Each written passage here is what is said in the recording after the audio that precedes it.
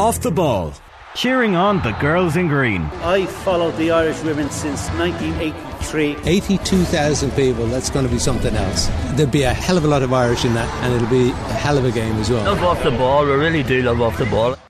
We're off to the land down under. We're going to Australia. It's what dreams are made of. Kathleen McNamee here, reporting from the World Cup in Australia.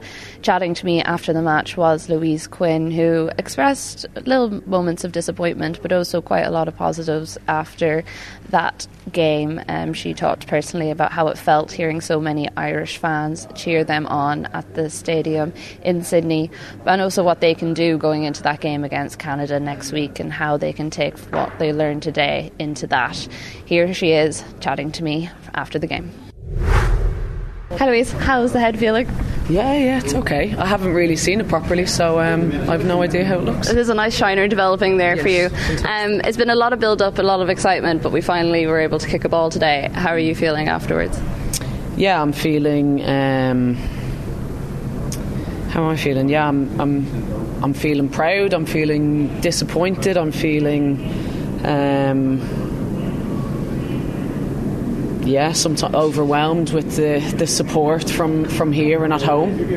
I just thought it was incredible, and we're disappointed to not be able to at least get a point out of that game for ourselves and for everyone who came to watch and everyone at home, because it's been this build up to the World Cup has been something I'll never forget. It was very tight there towards the end, and there was a couple of chances. What was it like on the pitch in terms of keeping your head, knowing that you really were putting the pressure on Australia? Yeah, I was loving it. Time was going down, but I was we'll get one more. We will get one more chance, and I think we got more than one more chance. And it is. Yeah, it's a shame that we couldn't convert them, but we played against the world-class team. They're very organised. They, even on that transition, they get behind the ball very, very quickly and make it really difficult for you. So, yeah, and again, they're very, very strong in the air. We knew in terms of us, trying not to give away too many set pieces around the box or corners. But yeah, and they're very good defensively at doing that as well. There's a lot of younger players on the pitch today. Were you impressed with how they showed up, considering that a lot of them don't have a whole lot of caps and they're making these amazing debuts in the World Cup? Yeah, that's I think it's the environment that we've created again. It's kind of like we've kind of done all the hard work to get to this World Cup. So now it's actually it's another game. We go into it. Yes, it is a massive occasion, but for us, again, as I said, we've battled for years and years to get ourselves to this position, and now we're finally here. So, don't let it slip, don't let it fade away. Don't forget these moments. And I think anyone who was, we were so prepared. Anyone who was on the pitch, anyone who was on the bench. The 26 of us were all ready to go, and we still are so ready to go. And trying to get results in this group. Where does that mental fortitude come from? Because I think you could say both teams probably in the starting minutes were a little bit shaky, just in terms of the massive crowd, the influence of the stadium and the fans, but then you could see very easily the football took over and both teams just went for it.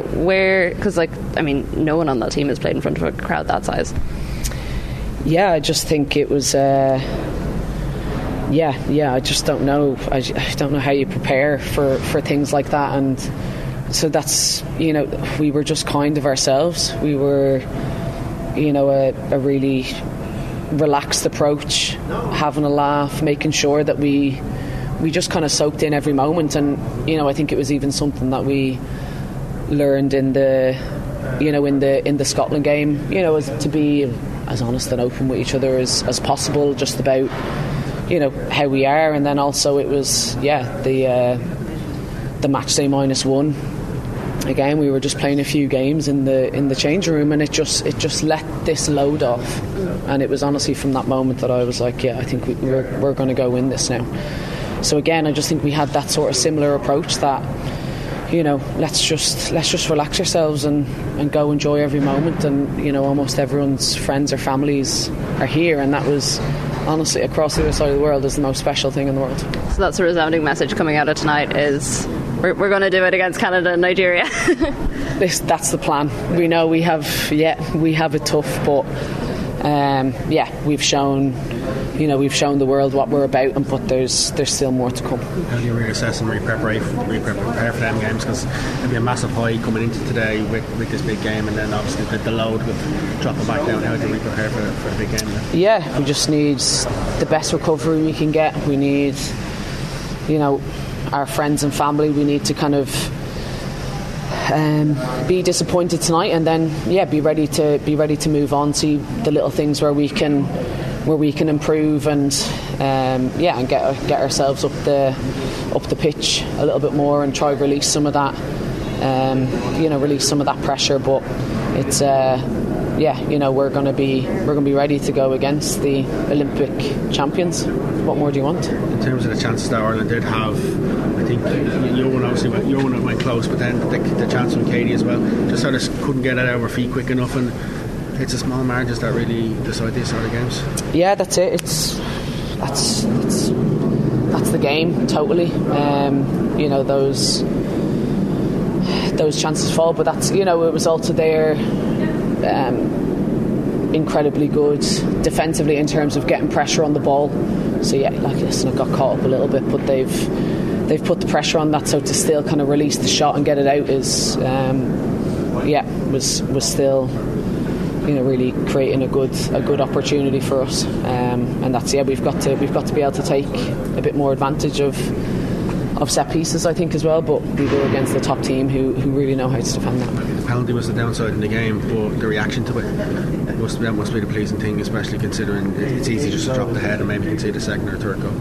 Yeah, exactly. I think that's it. As soon as you kind of concede one, it can sometimes be the moment where you almost straight away concede a second, and we were like, we can't let the game slip away from us like this. It probably maybe almost took the pressure off again, and knowing that they're going to want to keep this lead, and they're not going to want to try open up against us two more. And then if they did, we'd create something out of that. And I just think second half we really showed that we had to be patient. We were letting their centre backs go side to side with it at times, but then that was when we pounced and they made mistakes. A lot of lessons learned though from that French game, because the French game they punished it quickly twice, and then even in the second half in the set play they punished it in that, where tonight it was a lot more alert in terms of knowing that they're going to come, like you see when Mary Fowler shoots over wide not long after the penalty as well, but then you just sort of relax them.